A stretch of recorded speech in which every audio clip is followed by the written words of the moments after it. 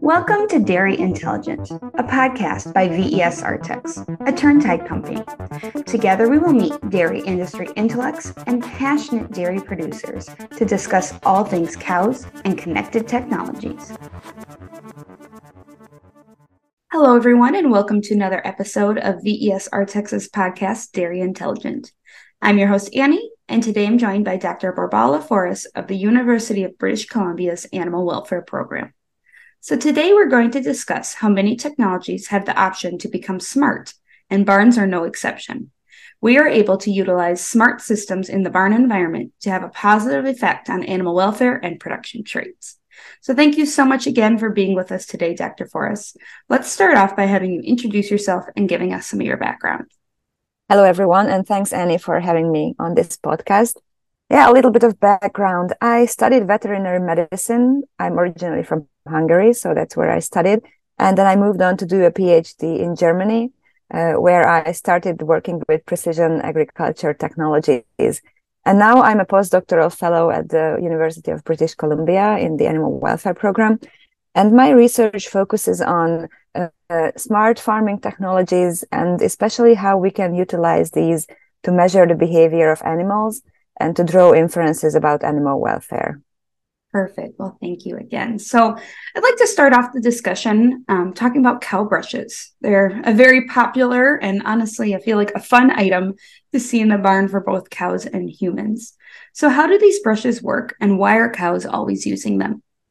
Well, I totally agree. And I've been working with brushes for almost 2 years now. And it's definitely a fun thing to watch. And also, I really do think that cows tremendously enjoy having these devices in the barn.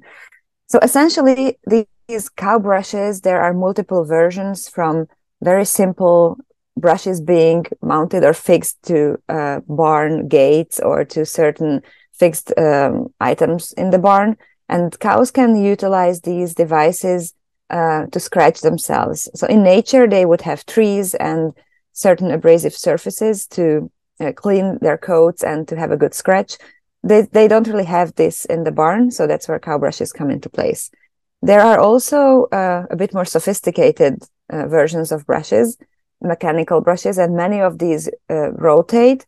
And you can imagine these like a big car wash, so to say. So cows have these huge rotating abrasive brushes. They can go there, push them, then they start to rotate, and then cows can walk up and down and have their whole body brushed and their coat cleaned. So are there certain types of cows or maybe even environments where brushes are used more often than others? Well, it's a bit hard to say because there has been very little peer-reviewed validated research on how cow brushes are used. So farmers often purchase these to give something good for their cows and to enjoy something for them to enjoy. However, we don't really know how much cows use these brushes and how it differs between environments. So that's why we started doing a bit more research on brushes and aim to develop a smart brush. What is the average daily brush use for a cow? That's an excellent question, and I wish I knew the answer. So there are some studies, let's just say like maybe around 10 peer-reviewed papers, and some of them have looked at the brush use duration of cows, and there is certainly variation. So a couple of papers found something around like 2 to 7 minutes, but other work has found 20 to 30 minutes per cow per day. So we are sure that there is variation between cows and possibly also between environments.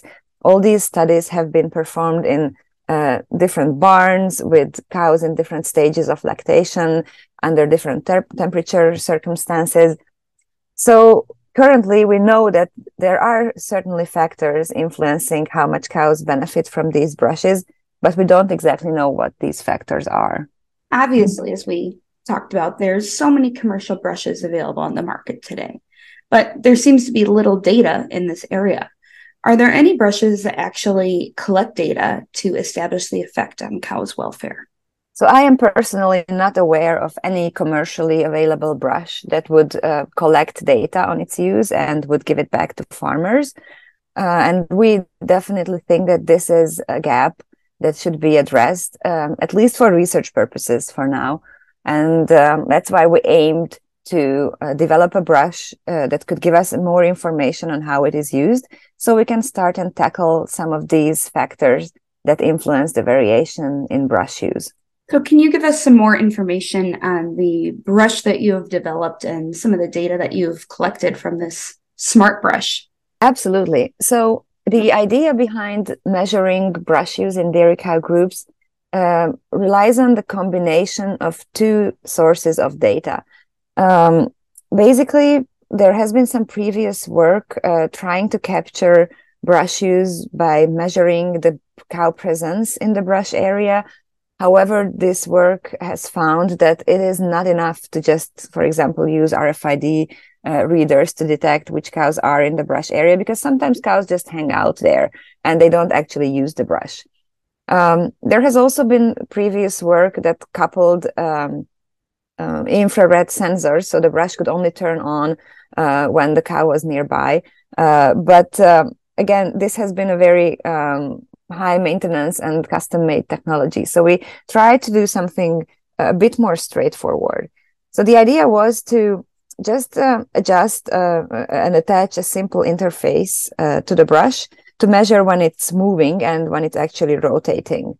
It's a fairly easy thing to do with some electrical engineering expertise.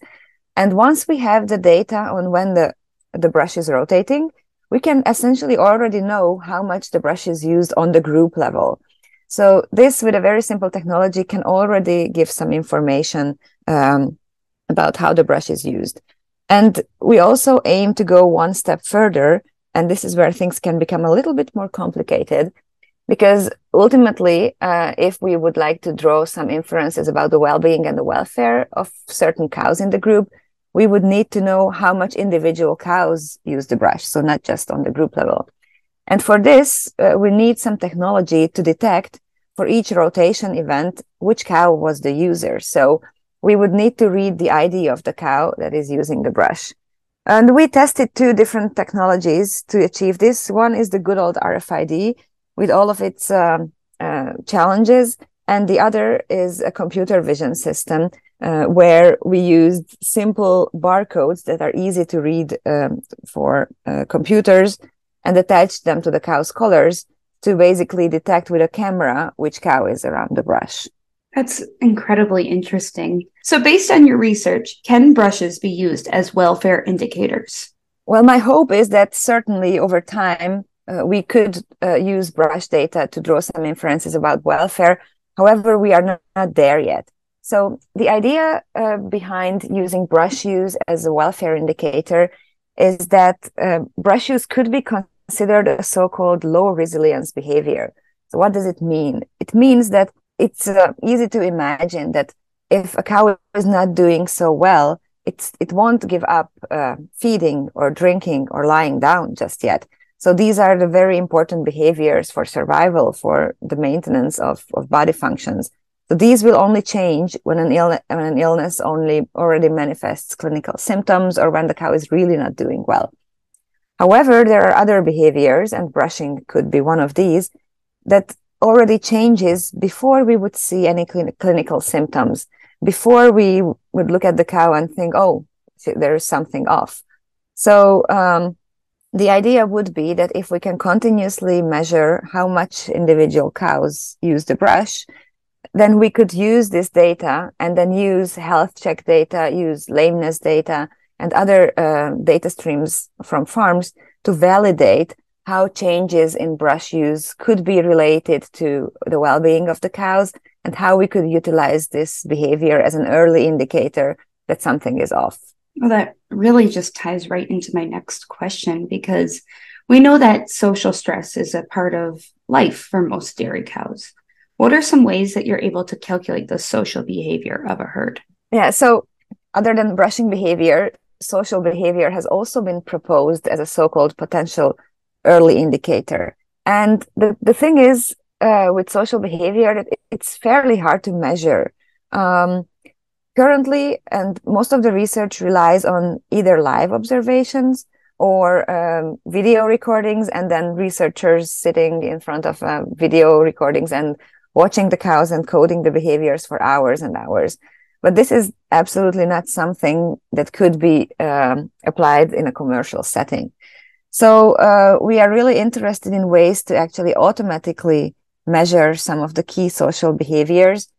And I would say there are two main categories of social behaviors that we try and tackle. And one of it is the competition or agonistic behavior, where cows basically express agonistic interactions against group mates and push them away from feed or push them away from the brush. So this is one thing that we are trying to detect. And the other main category is the positive side of social behavior. So the social bonds between cows. And it would be super important to know if cows have highly valued social relationships in their groups that would be beneficial to maintain.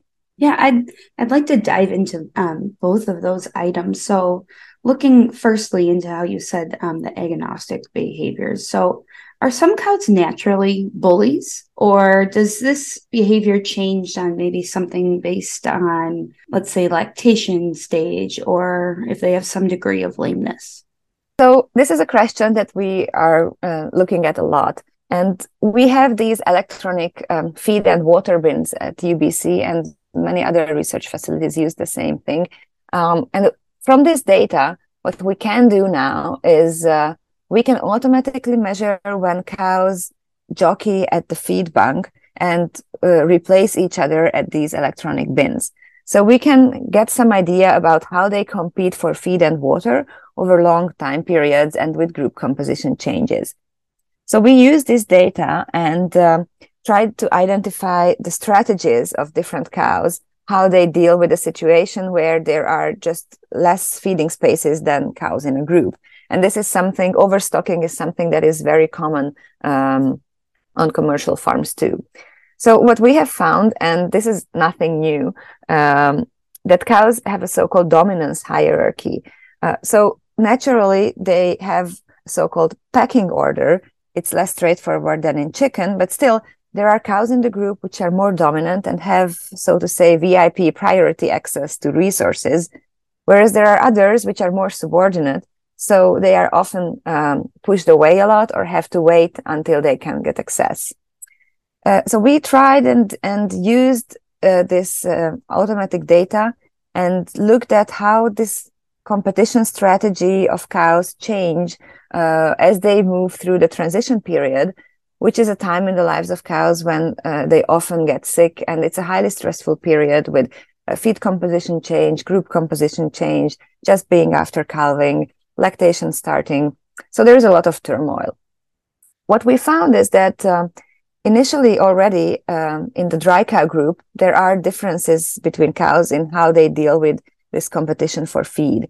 So there are certain cows which shift their time when they eat. So they like to go when there are just fewer animals present.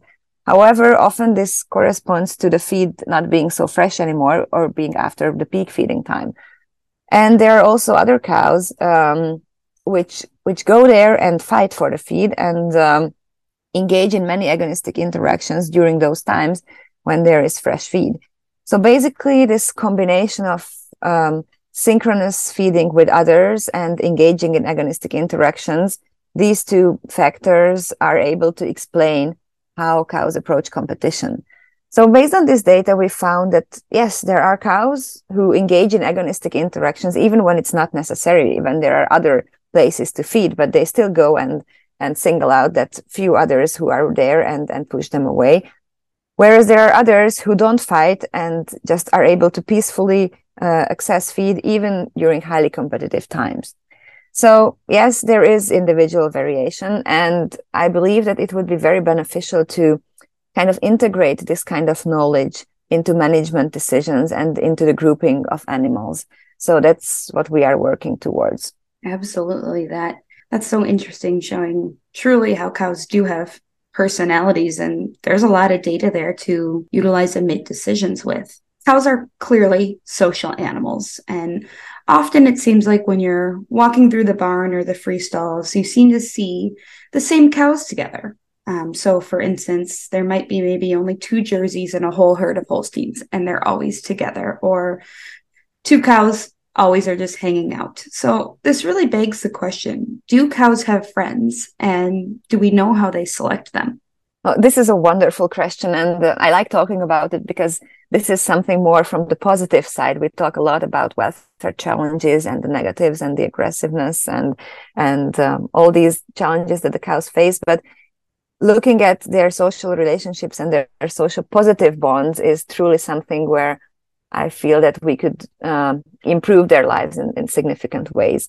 So coming back to your questions, this is something that many people wonder about, and we try to collect data to assess this scientifically and to better understand why we see this phenomenon. And absolutely, this is the case that anyone who has spent a bit more time in a barn sees that there are certainly cows that always seem to hang out together. One study that we have done looked at how familiarity influences the behavior of cows when they get regrouped. So in this work, we took small groups of 4 or 5 of cows out of a social group where they were familiar with each other, and created a new group out of these small groups of familiar cows. And then we looked at their behavior, specifically how they compete for feed, and also the neighbor relationship. So do they feed next to each other? And also we looked at social licking. So are these familiar cows licking each other more often? And there is a technology, an analysis technology that is often used in human contexts. It's called social network analysis. You can imagine it as if someone would look at your Facebook relationships and your network of friends, and then based on whose pictures you like and who you message with a lot, it is probably possible to detect your strongest social ties, at least in that network. So we do something similar with the cows and analyze their connections, again, often relying on automatically collected data from the bins. So coming back to these familiarity questions, this is, I think, one of the lowest hanging fruits to rely on, because we could hypothesize that if cows are familiar with each other when they are in a new environment, it's possible that they would like to hang out with those who they already know, and not risk engaging with maybe unfriendly others from different groups. And indeed, we have found patterns that seem to go this direction. What we have seen is that after we mix these small groups of familiar cows, those who knew each other were grooming each other, so licking each other more often than those who didn't know each other, and they were also neighbors at the feed bank more often. So familiarity seems to be one factor that influences these interactions in the group. And familiarity can mean a lot of things. So in this study, we just used a very simple approach where the cows were coming from the same group before the mixing. These groups were not huge, so in groups of 15 to 20 cows, it's reasonable to assume that everyone is familiar with everyone. I wouldn't necessarily say this in groups of 100 or 200 cows. But other experiences, such as growing up together, being in the same barn or in the same group as heifers, if calves are socially housed, being in the small group of calves. All of these experiences are factors that possibly contribute to later social behavior. And if we develop automatic methods to capture these bonds between cows, I'm sure that during the next couple of years, we will be able to tell much more. And I really hope that we will be able to give some practical advice to farmers in terms of how to improve their grouping strategies to allow cows to maintain the bonds that are important to them. Absolutely. That's incredibly fascinating, especially utilizing that social networking system. It makes perfect sense to me how those are alike. So as you said, we have all of this data, and It really would be wonderful if we were able to give recommendations to dairymen based on this data. Is there anything that we can do right now with the information that we have to have a positive effect on animal welfare? I would say it really depends. If it comes to smart farming technology, it really depends on the specific barn and the devices available there. Um, and I would say that making sure that the decisions that are made based on data are indeed made in a way that it relies on something that has been validated. So often, I think the challenge that we face or that farmers face is that there is lots of data coming in, data beautifully visualized, but there is still a lack of exact guidance and decision support in terms of what they should do with the data. So I would say for farmers who have lots of data coming in, be curious, look at your data and try to find reasonable relationships between data and outcomes that you see on the farm. However, this will never replace scientific studies and peer-reviewed research on actual guidance. But still, I would say don't just think that, okay, I will have the data and from then on it will be easy. There is still a lot of work to be done, but data has tremendous potential.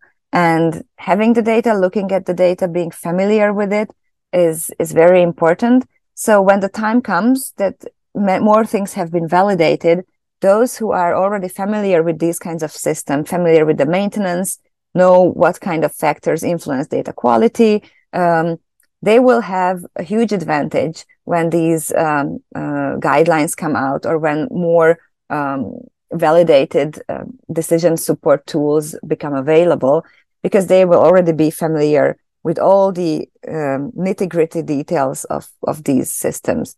So one simple advice would be know what your equipments are doing, know what influences data that comes out, and try and stay on top of the newest research and the newest guidelines, because it is coming at a very high speed.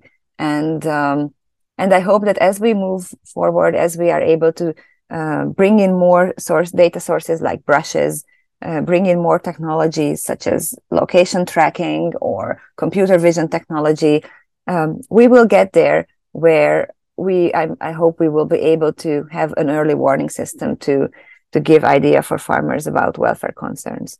Absolutely. And throughout this conversation, we've been talking a lot about the positives and the benefits that can come from the smart barn technology. But are there any risks specifically to animal welfare because of these technologies?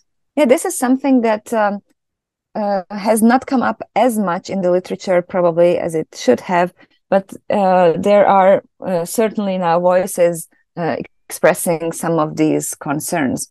So one risk that could be for welfare is just simply from introducing more technology to the lives of cows.